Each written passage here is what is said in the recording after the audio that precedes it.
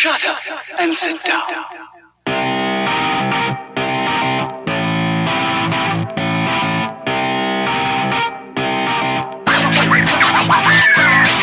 Welcome to another episode of the Super Movie Studies Podcast, a show about comic book movies approached from every angle in a community of nerds discussing how fiction relates to non-fiction. I'm your comic book culture host, Michael Maurer, joined by the movie maestro, James Geller Hutzman, and the scientific scholar, Grant Austin. SMSP is your premier movie discussion podcast. Every week we continue our journey exploring our favorite subject, superhero movies. Every fan sees the movies differently, so we gather some amateur experts to discuss certain aspects of the movie. Whether it's money, comic books, music, science, or the death of comic book films, SMSP talks about it all in this week's episode. Do I have the pleasure of addressing Alan Quatermain? The Empire needs you.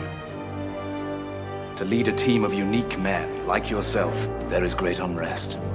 Countries set at each other's throats, baying for blood. It's a powder keg, a world war. That notion makes you sweat? Doesn't it you? This is Africa, dear boy. Sweating is what we do. It appears the war has arrived. I'm in. There have been other times when a danger upon the world required the services of singular individuals. Nations are striking at nations. Every attack marked by the use of highly advanced weaponry. They've discovered these attacks are all the work of one man, who calls himself the Phantom. Newest generation of the League of Extraordinary Gentlemen. Alan Quatermain, Captain Nemo. Rodney Skinner, Gentleman Thief. Gentleman, Mrs. Wilhelmina Harker. Dr. Jekyll. At your service. Mr. Dorian Gray. What are you? I'm complicated. And you are? Special Agent Sawyer of the American Secret Service. We have trouble. Trouble? I call it sport. Your little test, Mr. Q. Your mission is to stop me. That, of course, I cannot permit. I'll not let my evil infect the world. Do you think any of us feel differently?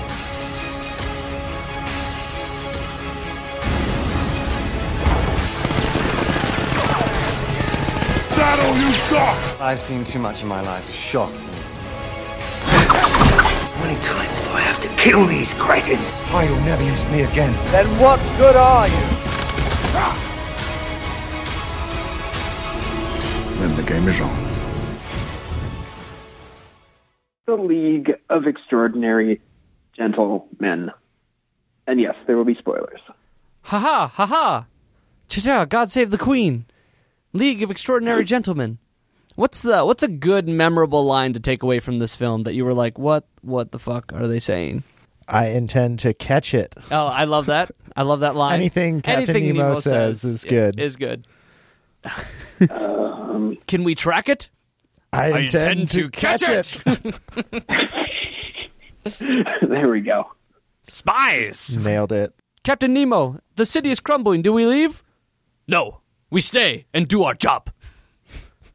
That dude is bomb, I gotta say. Like, of all the actors, that guy nailed it. We'll go first. We'll go first opinions on this film. You know what? Let's start with Grant. All right. So this film is kind of a mess. It's all over the place, from just really bad writing and just not a very good plot, and most of the actors are not great. I did enjoy Sean Connery because it's hard for me to not enjoy his work, just because at the very least you get a character with a fun accent, so that's always good. And then, like we said, Captain Nemo was pretty awesome, but everyone else was, fairly mediocre. They were people I'd never heard of before, so that's not that surprising either. Didn't recognize anything else that they've been in, so overall, maybe 3 out of 10, maybe 4. Some parts were fairly entertaining, but a lot of parts were just like, okay, that was just some absolute bullshit. So, popcorn, Skylar. Oh, man. I remember watching this with my parents when I was 11, I believe. I think we made it about 40 minutes in, and my parents said, we're going to turn this off. And I was like, no, maybe it would get better. It's got to get better. We watched the whole thing. It didn't get better. Yeah, this movie's just terrible. Everyone in it looks really bored. I never quite wrapped my head around why anything was actually happening. And it's kind of disappointing when you have all these literary classic characters in one movie and then you just don't do anything cool or interesting or not frustrating with them. So, I have no real good thing to say about this movie. Popcorn Michael. I hold League of Extraordinary Gentlemen in a bit of a higher esteem. This was definitely one of those hit you at the right moment of adolescence movies where I wasn't paying too much attention to the plot. It was more so the visuals. And as far as visuals go, these really take advantage of the fact that 2003 was not a good year for special effects. And so they make heavy use of prosthetics with the hide transformation, which is good.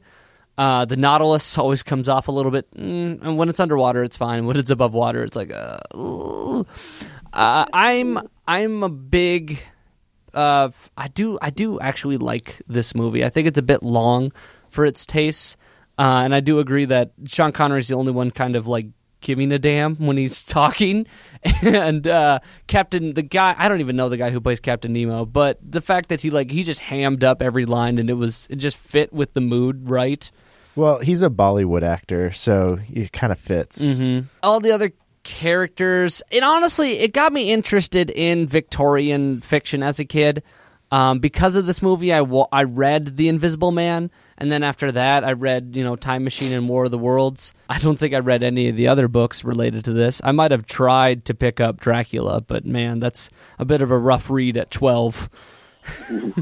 So I want to give it more credit than it actually has, but I can't because rewatching it, there is no plot. There is no purpose to any action that is being done in the film. Although what's being done kind of looks nice and it's pretty action-packed. There are enjoyable parts here and there, but overall you're like, what? Why did that? I don't think that makes sense. No. Why is Tom Sawyer here? How did he even get here? What? He's a Secret Service agent. Yeah. So that's how he knew it was going on. Yeah, okay, just throw him in. Pretty much. Yeah. They don't show him reporting to anyone. Nice shrug. Okay, let's move on to the money then. With a production budget of $78 million. What do we come away with? At the end of the day, after a July 2003 release, it just came out with $66 million. So, almost there. Foreign, it had $112 million, so better. Worldwide, $179 million. Well, that's a $101 million profit, so they at least weren't a complete flop. No, I mean, it took a little bit of pocket change from it, and a reputation for causing Sean Connery to retire from acting, so, weigh your pros and cons there. There's a lot of things that kind of resulted from this film. There was a lawsuit filed against it that was settled out of court because apparently some guys pitched this film to Fox about 10 years earlier for 3 straight years, and then later, 7 years later, they just make the film. Those guys are like, we wrote that script. What the fuck? Fuck you guys. Why would you want to be credited with this film? Okay, at that point, just take the loss. Stay away from it. It's poison. I think this is the first Alan Moore adaptation. Ooh. I think. No wonder he's so ornery about it. And this one actually has his name on it, which he tried to strike away later. I think this is his first pull away from film adaptations, and which gained him quite a history with his works not wanting to be adapted into film. Yeah, it's kind of like when you start at the bottom, you can either see it as you can only go up, or this is never worth it again. Hold on, I think I can pull up Alan Moore's works. Brand Alan. Okay, no, this isn't the first one. The first one is From Hell. Oh, I think that came in '99. Can't remember if it's 99 or 2001. 99. 2001. October 19, 2001 release The book date. was 99. Well, yes. I mean the movie. We're talking movies here. Yeah. And then League of Extraordinary Gentlemen, and then V for Vendetta, and then Watchmen. So, And then Well, they The do Killing get Joke. better. well, and then they got worse. mixture of Killing. Oh yeah, Killing Joke was released. Box Office Mojo, you got to put the Killing Joke on here because that did have a release in theaters. Moving on to comic books. This film is based on the League of Extraordinary Gentlemen series by Alan Moore and Kevin O'Neill. There's 2 volumes of this, a 3rd volume as well, 2 most notable volumes. The premise involves the recruitment of Britain's most peculiar and fantastic residents to secure the interests of the British Empire. The first main volume involves the League dismantling a gang war between Fu Manchu and James Moriarty, while the second has the League defending the nation from the events of Mars attacking, similar as to in H.G. Wells' War of the Worlds. That actually sounds interesting. Oh, it's great. Fantastic read. If the phrase Victorian England Justice League perks any interests. Ooh. A little bit of diversions. Mina is not a vampire, with the events having taken place after Dracula when she was indeed cured of vampirism, but disgraced and divorced for having become a vampire unholy creature in the first place. Hyde is even larger and more of an anger-filled brute than in the film. They use the Griffin, Invisible Man, the original one, instead of the Skinner that they pretty much made for the film, and he is much less heroic. I don't want to spoil any twists and turns, but the way it weaves in different famous and not so famous fictional characters leads to a fun game of I Spy while enjoying really Moore's masterful storytelling. Volume 1 is good. Volume 2 is better. There are subsequent series, like a Nemo spinoff and a Volume 3 that was very small. And the League is still considered in publication with a reboot that came out around 2015. So let's get on to all of these Victorian characters. Are you ready for this? All right. Very good. First off, premiered in this film, kind of-ish, all right? Tom Sawyer. Premiered in The Adventures of Tom Sawyer, 1876. Mark Twain. He's movie character only. He wasn't in the book at all. So moving on. Because he's not British. He's not British. Not British. Moving on to Dorian Gray. The picture of Dorian Gray premiered in Lippincott's Monthly Magazine in 1890 by Oscar Wilde. So I'm going to be describing these characters as they originally appeared in their first work that they were in, right? Instead of not really their comic book counterpart. Dorian Gray wasn't in the League of Extraordinary Gentlemen either. He sort of cameoed in a cover, I think, but never really fleshed out as a character. But Dorian Gray is a young beauty that enraptures the fancy of a painter named Basil, who claims Dorian as his muse. While Gray sits down for a portrait by Basil, he hears Lord Henry Wotton explain how the only thing in life worth living for is hedonistic pleasures. Dorian becomes convinced of Wotton's worldview and wishes that his portrait would absorb all of his vices so that he may live on and indulge all of them. Of course, his wish somehow comes true, selling his soul into his portrait. And, it's a very short book. You can read it for some conclusions. I haven't read it. This is me just sort of summarizing everything so you can kind of get a background information to his character in the film, because they don't really describe any of the characters in the film when you think about it, right? No, not really. It's just like, here's this famous person, and we kind of expect you to know what they're from and not have to go do background research. Yeah, they give you about one sentence. Yeah. Just do all the work, people. Yep. So I'm going to do some work for you. Next up is James Moriarty, premiered in The Final Problem by Sir Arthur Conan Doyle in 1893. Moriarty is a crime kingpin and mastermind who protects the criminals of England in offerance of their obedience.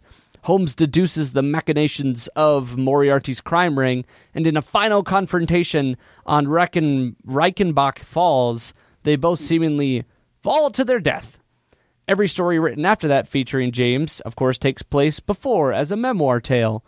Despite being in very few stories, Moriarty has been immortalized as Holmes's arch nemesis and featured in many adaptations since. He's the Napoleon of crime. It's his I guess, subtitle for him. Moriarty, the Napoleon of crime. Oh. Next we have Skinner, a.k.a. An Invisible Man, based on the character of Griffin from H.G. Wells' Invisible Man in 1897. They could not secure the rights to put the Griffin Invisible Man on film, so... Those are with Universal. Yes. So, yeah, there you go, if in case you're wondering. Oh, because they made an Invisible Man movie. Mm-hmm. I did know that. Yep, he's considered a Universal monster. They said Skinner stole an invisibility formula from a famous scientist and became an Invisible Man, not the Invisible Man, which would get them in trouble. So the Invisible Man, Griffin, is a student and scientist who steals money from his father to fund his obsession to change a human's refraction index. In a rush, he attempts the formula on himself in success. Invisibility ain't that great when you can't turn it off. He steals some clothes and bandages to wrap around his face and holds up in an England Inn to work on a cure. His progress becomes halted when the surrounding villagers question his appearance. In a final confrontation, the surrounding villagers manage to entrap Griffin even while unclothed and invisible, and beat him to death in a mob's rage. In his death, the formula wears off to reveal his broken and beaten body. Next character. Wow, that's much darker than the movie. Yes. Next character, Dr. Jekyll / Mr. Hyde, premiered in Robert Louis Stevenson's The Strange Case of Dr. and Jekyll and Mr. Hyde in 1896. Well, 86. 86. Thank you. I'm a bit far away from the screen. Dr. Jekyll was a man of high class, but unstated vices. In order to avoid scrutiny and indulging in those vices, he developed a potion that would transform him physically and unconfirmedly psychologically into a personality labeled Mr. Hyde. Mr. Hyde is a sociopath who cares for no soul but himself and commits various acts of crime, including murder. Dr. Jekyll soon discovers he is losing control of the Hyde personality and involuntarily transforms one time in his sleep. The transformation becomes more frequent as the potion he used to revert back becomes less potent. Realizing that Jekyll will soon become Hyde permanently, Jekyll writes a confession before his final transformation. There's a pretty prominent part of the book where Mr. Hyde pretty much just tramples a little girl to death, and that's just great. I really like I think of all the tales, Dr. Jekyll and Mr. Hyde is the most terrifying because it sort of braces the question of, I think like the potion was just an excuse and Mr. Hyde is kind of who Dr. Jekyll actually is. Right. It's just like turning off his conscience. Yeah, the duality of man. Yeah. That old tale. I don't know. Dracula's fairly terrifying too, so maybe you just have to actually read that book. I'll get around to all these Victorian novels. Speaking of that, Mina Harker premiered in Bram Stoker's Dracula, 1897. Mina Murray is a young schoolmistress engaged to a Jonathan Harker. Harker escapes a confrontation with Count Dracula, and with the help of Mina, they begin to investigate the mysterious murders surrounding him. Once they discover his true form of a vampire, Dracula bites Mina 3 times, dooming her to his fate as an unholy monster. By now they have enlisted the help of Abraham Van Helsing, a monster hunter who uses the new abilities granted by Mina's vampirism to track down Dracula and kill him to reverse the curse put upon her. It's a very simplified version of how great that book probably is, correct? Grant, you've actually read it. Yeah, it's pretty good. Now we're going on to Captain Nemo. Jules Verne's 20,000 Leagues Under the Sea in 1870. He is the prince son of an Indian Raja, having designed and built a submarine out of parts from all around the world. He is deeply devoted to his crew and resents all forms of imperialism and imperialist nations. He roams the seas, rarely staying on dry land unless deserted. His tales revolve around many adventures, including sinking enemy British ships, a giant squid attack, and discovering Atlantis. So, how does he get roped into protecting the British Empire when clearly he is against this in the novels? Or, I mean, even in this movie, how did he get brought onto this team? This is predating his hate for imperialism. it's actually, there's a moment in Volume 2 where he becomes very upset with a British decision on a national scale, and it's cover-up, that it sort of instigates his sort of, what's it called? Wandering man attitude. He leaves the team after that. Or like nihilism. Yeah. It's just, okay. Well, not so much Before that, he nihilism. loved imperialism. Well, kind of. He was... But he was more devoted to like the flag beforehand, and now he's just like, nah, fuck this. Yeah, like there's a moment, there's a plot that happens in Volume 2 with the Mars attack, most notably the resolution where he goes, "This is garbage. You'll never hear from me again." And he goes out, and there's a spin-off series that sort of shows Nemo adventures. It just sort of expands on the 20,000 Leagues Under the Seas. So this supposedly predates his 20,000 Leagues adventures. I see. Mm-hmm. Sort of how the Mina Harker stuff. What's the opposite of predate? Post-date? Thank you. Post-dates her Dracula adventures. So they sort of move the timeline around a bit just to fit things nicely. And finally, Alan Quatermain. H. Rider Haggard's King Solomon's Mines of 1885. Quatermain is a big game hunter settled in South Africa. He is a frail and wiry man, but no one is his better in marksmanship. He becomes involved in various African affairs with an interest in bringing civilization to the quote-unquote dark continent, but always giving Africans a say in their development. Many stories are standalone adventures, but there is a famous series that involves him in the Anglo-Zulu Wars. He has a sharp tongue and critique for the British Empire. He's of the characters that I'm the least familiar with, yet the main character of this film.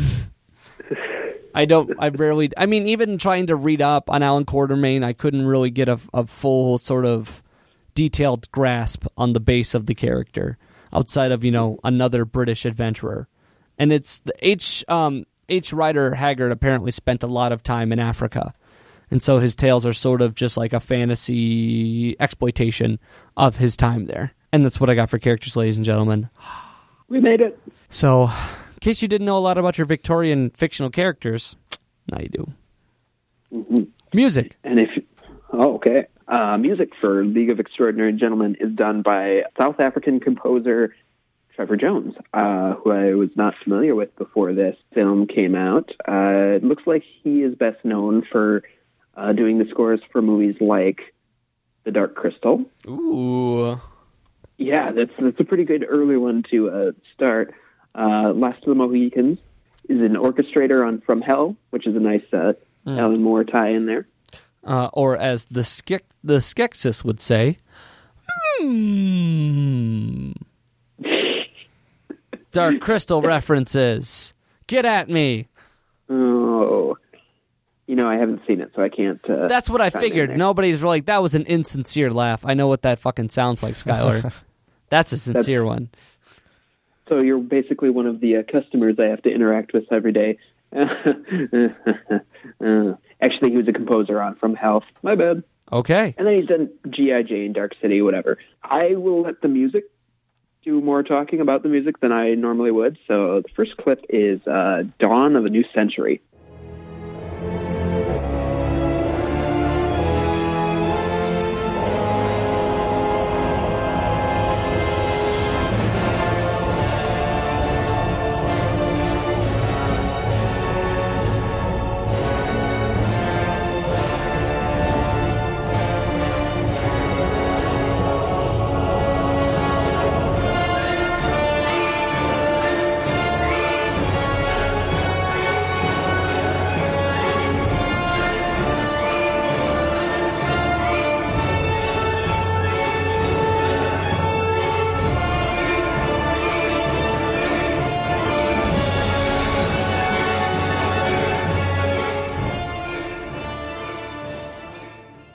I don't want to jump to a conclusion right off the bat, but I was kind of surprised on how good this film score might actually be in listening to the clips from it. Oh, it's definitely hiding underneath a plot of obscurity.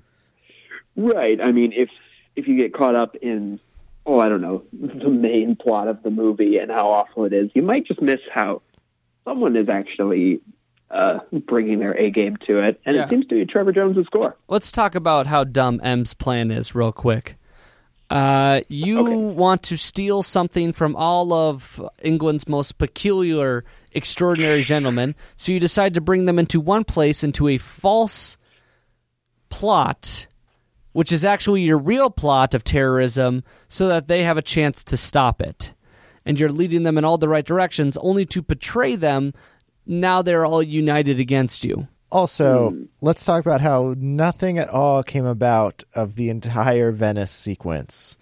Like, literally nothing. They don't ever go back to that. Like, do the people of Venice know who bombed the shit out of them? Are they just okay with this? What happens to half of the city when the other half is completely destroyed? Like, what are all those people going to do now?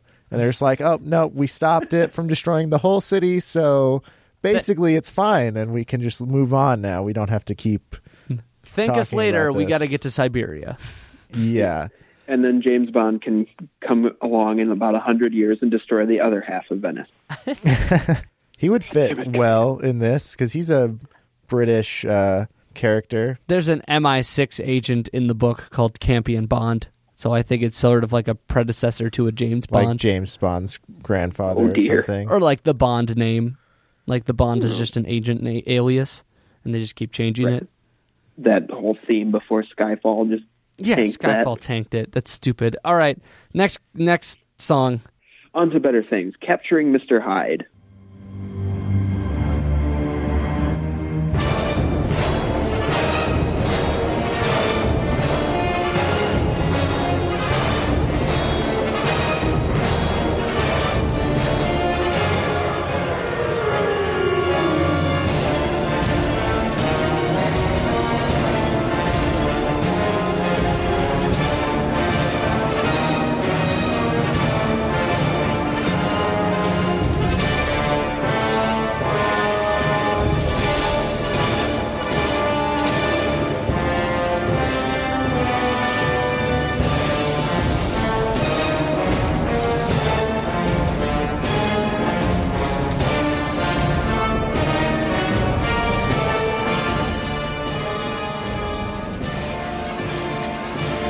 Man, I wish the score was just not lost in such a dumpster fire of a movie. Dun, I will say that scene, though, where they catch Mr. Hyde was pretty well done. Everything about that scene I have no flaws with, which is kind of surprising for this movie in general. Yeah. It seems... Yeah, I would not talk shit about that scene, unlike basically anything else. So this score is supposed to sort of emulate a Victorian England. How would you say it's achieving that? Is there a distinctive sound of Victorian England? I imagine something that would sort of bring steampunk to the mind. Right. Yeah, nothing I fished out comes to mind. Unfortunately, when you say Victorian England, my first instinct is like magic to jump to like the harpsichord. It's not... I don't know if that's like completely accurate, but I didn't hear any of that from what I saw. And steampunk, not so much. Yeah, I think steampunk, just because of the amount of technology that is brought to the front of this film and sort of advanced several years past its time for the sake of excitement, having machine guns in cars in 1899. Because 2003, who cares? Yeah, which were both in sort of like their prototype phases at this point, and were not nearly as effective as they were portrayed in the film, especially rockets. We'll get to that later. God. No, I think this movie does a lot better in emulating the sound of 2003 superhero blockbuster than anything. Unfortunately, I don't think we have a unified kind of sound for any steampunk, just because we don't get anything consistently in that genre. No, there isn't really a go-to steampunk movie. I mean, Rocketeer is about the only thing I can think of. Yeah, there's the Rocketeer, and then that's more... that's pulpy, though. Alan Silvestri. Yeah. So, I wouldn't even know what to make of it if I was on scoring duties for something like that. So good job, Trevor However, Jones. Yes. One track I did want to include is in reading that Trevor Jones is South African, and Alan Quatermain, his adventures go through Africa, not just South Africa, excuse me. The track Son of Africa has a lot of that nation's, continent's sounds mixed into it, and we don't usually get too great a variety with this type of sound on the podcast, so I just had to include it.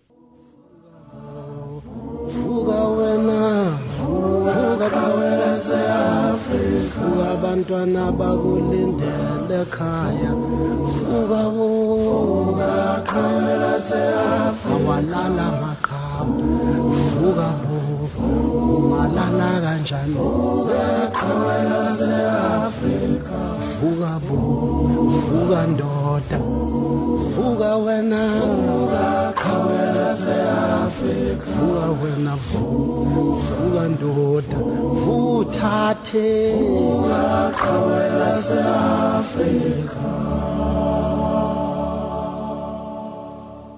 Really don't hear that song anywhere. What? No, that's a great song. I know, right? It's not even at the end of the movie when they bury him, is it? I would assume it might be playing very softly in that, or that might be a lyric song. I don't think it's a lyric I don't remember that song in the movie. It's fairly late in the soundtrack, so it might be a I'm credit sure it's song. intended for the end. Yeah. Yeah, I think it's the last credit song. It sounds like the last credit song.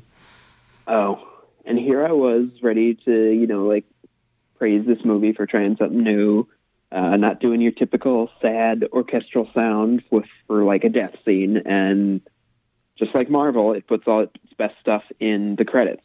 God damn it. Well, another cliche we'll just have to break soon. At least it's no. There's certain superhero films that break that mold. I think of Dredd. Dredd's just a great fucking film. So good. I have to revisit that one. I've revisited every 3 years. I love that movie so much. It's in my top 5. Good. That's for sure. Nice. Okay. Any more music for us today, Sky Guy? Nah, I'm done. All right, Grant. Ball is in your court. Science. Oh, you have a field day, don't you? Well, I just found something that is pretty interesting, so we'll get to it in a little bit. But first, I want to talk about The Invisible Man, because he's the H.G. Wells character, and H.G. Wells is one of my favorite authors, especially from this era, as well as the explanation for why he's invisible is just complete bullshit. And so we're gonna delve into that first. Just real quick. All right. He is one of the best HP science fiction writers, and definitely the least racist one. That's true. I love H.G. Wells' books. However, as far as actual science fiction goes, they're just nonsense, other than maybe War of the Worlds. Yeah. Which is why I tend to think of him more in this romantic science fiction category rather than just straight science fiction, because typically what he'll do is take some sciencey sounding words and use them as the basis for some ridiculous invention. Light refraction index? Or the anti-gravity panels that they use in The First Men in the Moon, which are literally just making something that repels gravity, and they use that to propel themselves to the moon. Oh. I was like, okay, well, that's just utter nonsense, but it was a good story apart from that bullshit. Anyway, the Invisible Man, what's his name? Griffin. Griffin is a former medical student who gets really interested in optics and eventually comes up with some chemical formula that allows him to change his index of refraction to that of the air, and therefore makes him invisible. Yep. That makes no sense. That statement right there just does not make any sense. Well, what's your refraction? So refraction is how much the speed of light changes when it goes through a medium. Okay. So for air, it doesn't change very much. The index of refraction is 0.00002. Hence, we can't see air.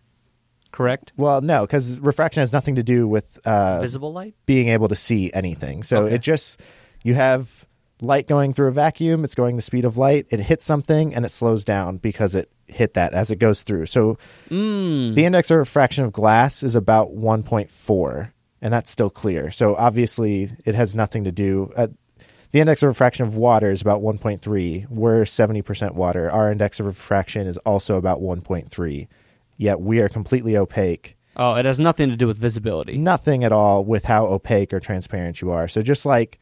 That's what I mean with H.G. Wells, just like throwing these science-sounding words into his novels and being like, yes, index of refraction change. This makes him invisible. But in reality, that has really nothing to do with how transparent or opaque a substance is. Mm-hmm. On the other hand, things like how well you absorb light and how well you reflect light, that does have a lot to do with it. And so the goal for being transparent would be that you neither reflect nor absorb light. And that way the light would pass straight through you and therefore you would be invisible. And that is pretty much what happens with glass. No light in the visible spectrum gets absorbed by glass. It just goes straight through. Ultraviolet light does. So bees, for example, might see glass as just a solid object and not as something clear.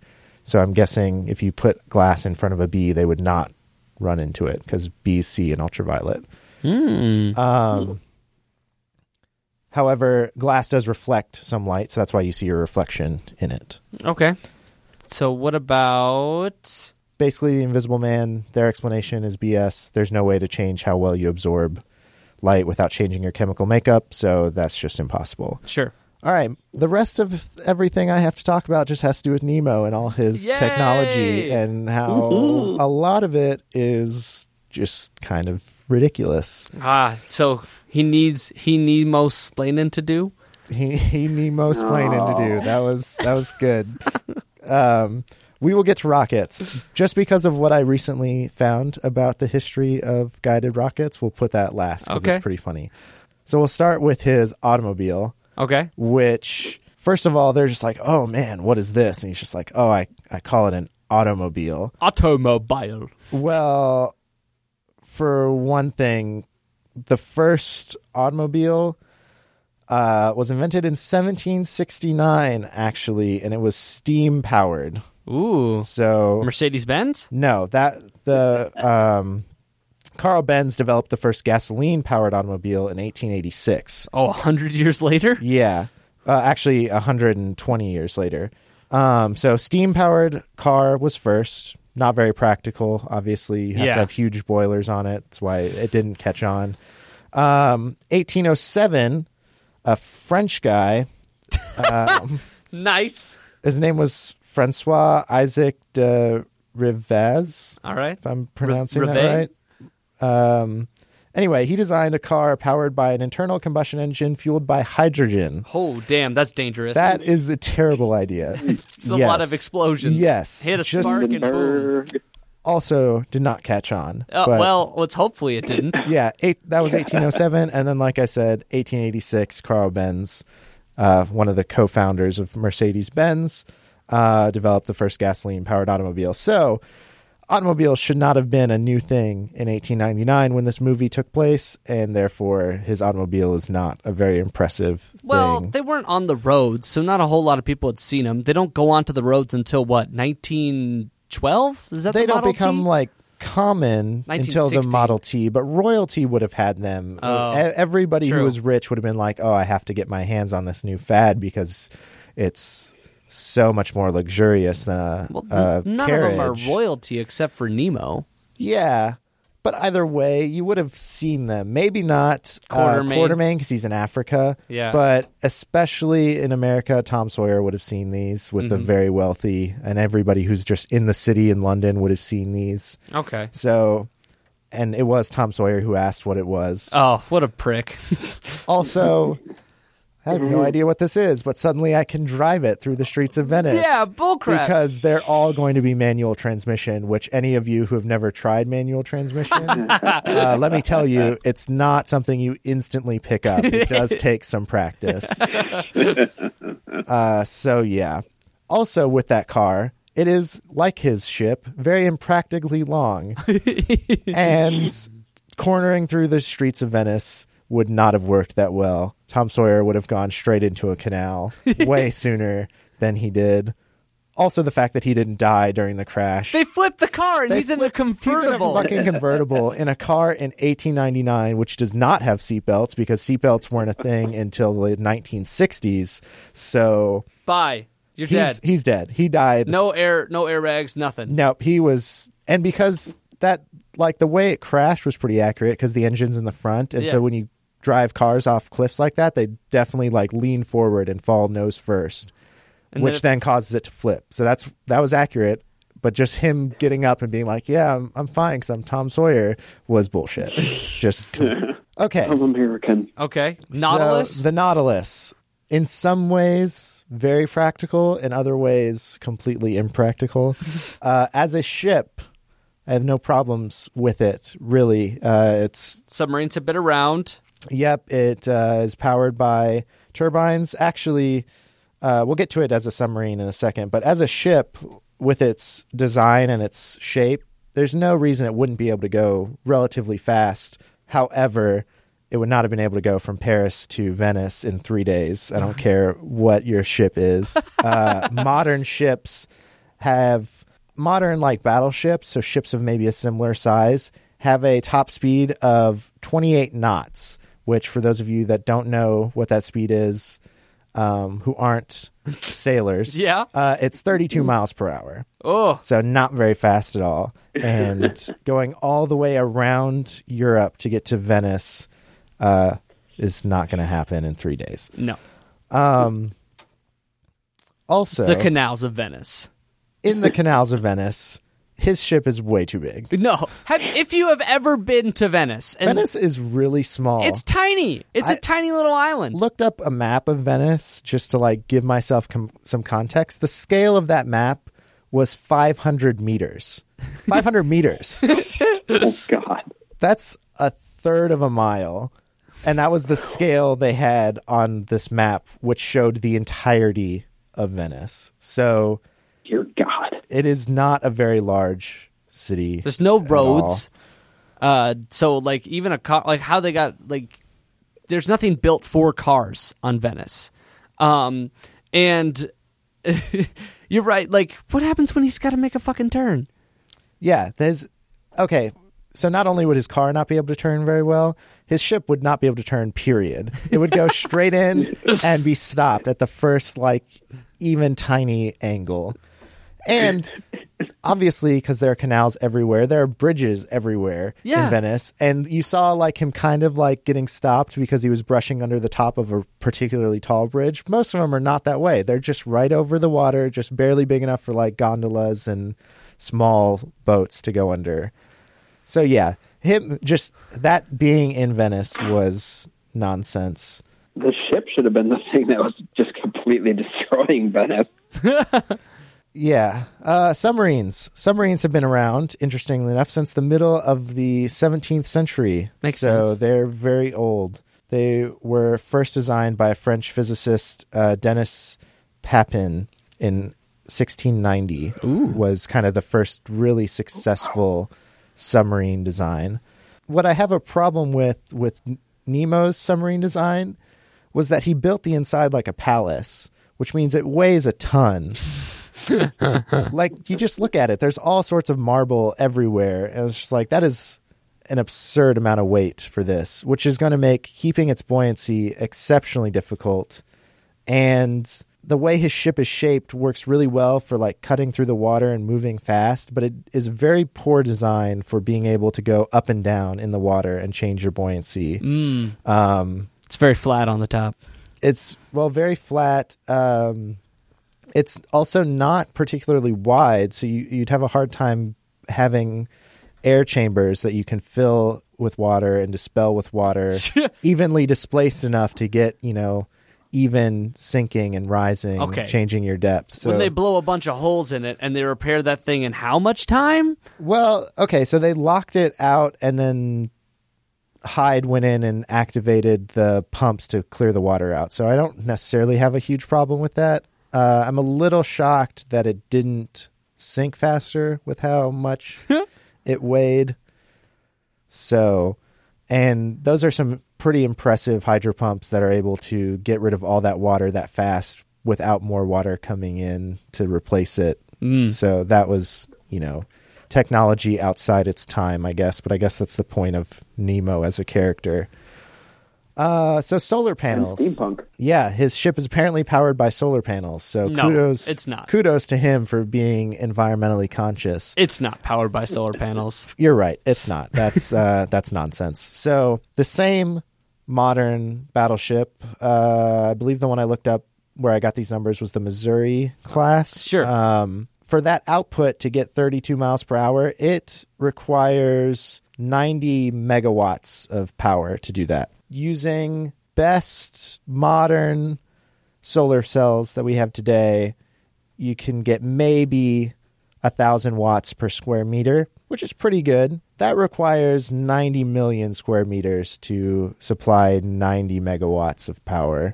To one battleship. To one ship. How much surface area is that? That is twice the surface area in square miles of Mankato, Minnesota. So, Can we have a better place of example? I mean, it works well for all of us. We're from Mankato. Yeah. But So like in football fields. maybe 1,800 football fields. Okay. That makes sense. So, yeah. I mean, look up random small town of about 70,000 people. That's probably about the same square mileage as You and I have a different description Mankato. of small town. If it's got 70,000 people in it. and that's how big Mankato is. I so know, but I wouldn't consider this a small town. either way, town of about the size of 70,000 people will roughly be about the same size as Mankato, and imagine twice that land area would be required to get the power output for Nemo's ship. Big ass ship. And he's also storing this power in batteries, which are highly inefficient at that time. And so even if he has modern day batteries, that is going to require a huge amount of space on his ship, which eventually you get into this cost per space ratio that you're looking at. And it's just very impractical Bye-bye, to power sink. that with solar panels. Anything that big is just impractical for solar panels. It's why modern ships don't use solar panels to power them. They use nuclear energy because it's way more efficient. Okay. And finally, the fun one. Rockets. Guided rockets. So We had two examples of guided Rocket rockets. Man. the first one being the rocket they shoot in the opening sequence when they blow up all those blimps. Yep. It's got a cable it has tied like a to it. cable tied to it, and I was a little confused when I saw that scene of whether it was an actual guided rocket. He's just sort of maneuvering the cable a little bit to shift the rocket. And it doesn't matter Maybe. because these targets are fucking huge. Yeah, so like maybe it was supposed to be guided in some way, but the best like electricity, we have very rudimentary electric lines in 1899. So maybe it's connected by a cable that you are then controlling by some remote. That's not outlandish. I'm sure that was one of the first thoughts of people building handheld rocket launchers in the early 20th century. How do I aim this thing? Which, honestly, not the most ludicrous idea, as we'll get to in a second. What is it? But Get to it now. I don't necessarily have a problem with that rocket scene just because he doesn't appear to be controlling it. He just seems to shoot it off. The bigger problem is Captain Nemo's rocket that blows up the building that stops this bullshit domino effect in Venice. And that is way before its time. First of all, the first rockets that were like used in battle were the V1 and V2 rockets developed by the Nazis in World War II. And those were not very well guided. Also, rudimentary guidance systems were done with radio waves. So possible. He could have been So assuming he's maybe 50 years ahead of his time, Yeah. he has some rockets that he's able to guide with radio waves, which isn't the most outlandish thing. What? Again, Get more outlandish than 50 years ahead of your technology.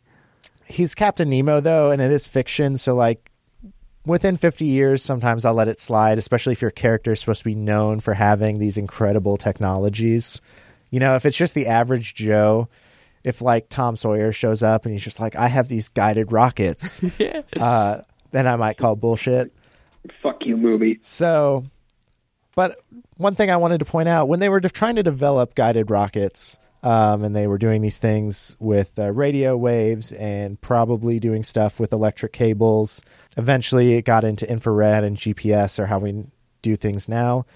B.F. Skinner, who you may have heard of, he is a psychiatrist, very famous psychiatrist. He tried to invent a pigeon-guided missile. What? Yes. Like he tied a rocket to a pigeon? So, oh no.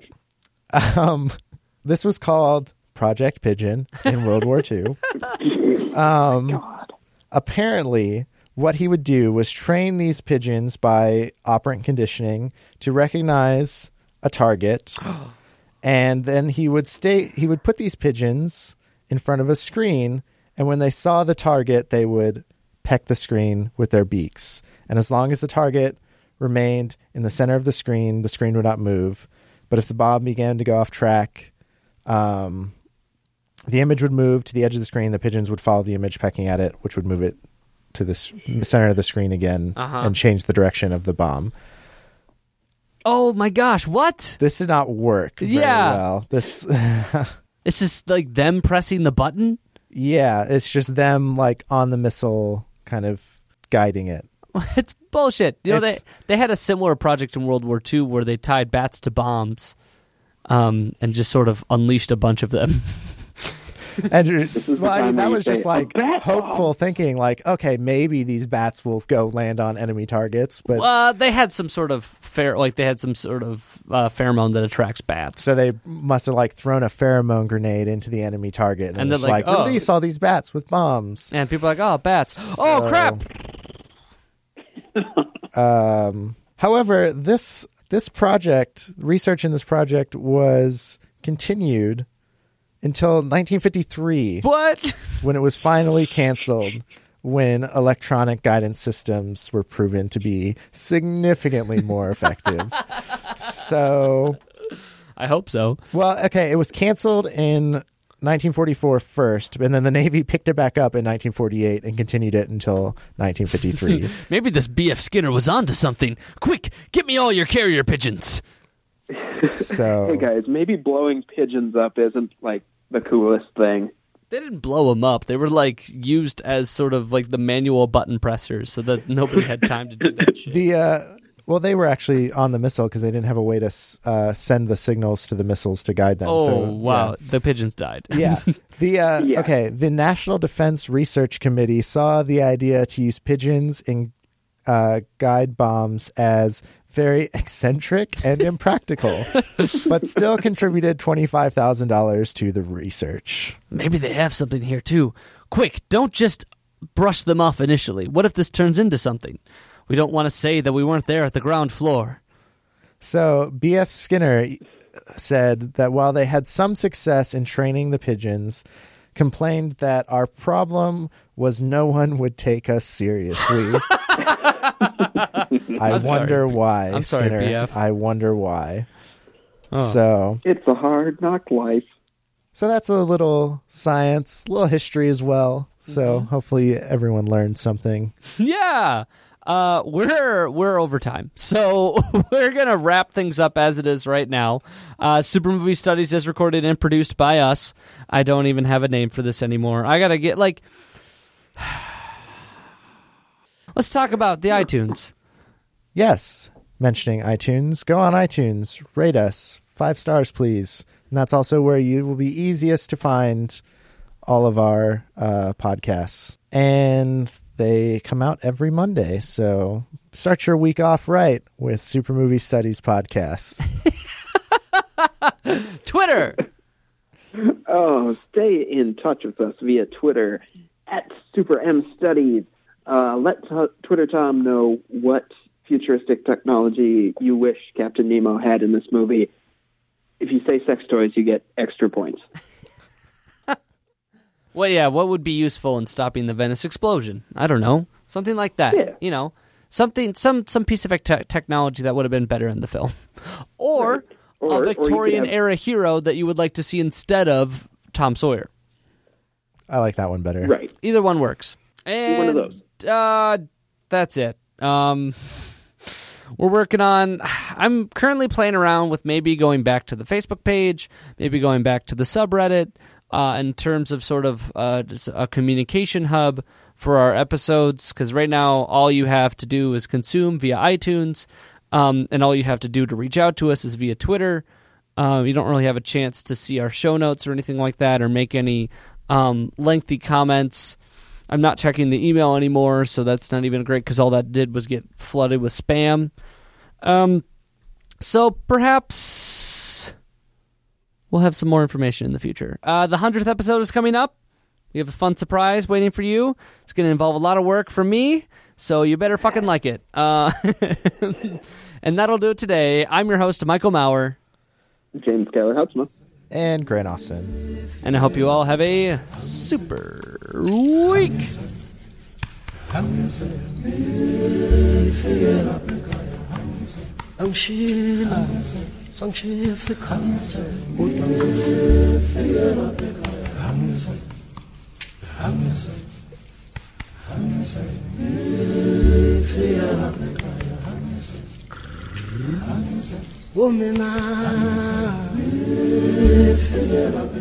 Uthi mama mama boo ufike kuseni boo izofika kuseni izofika intathakusa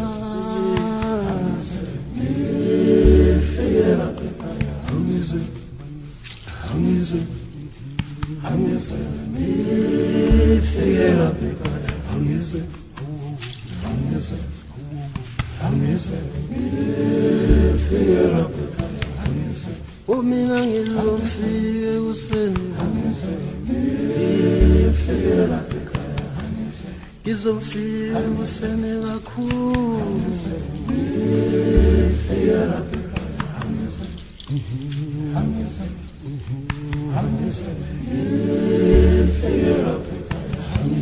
sengifuna ekuseni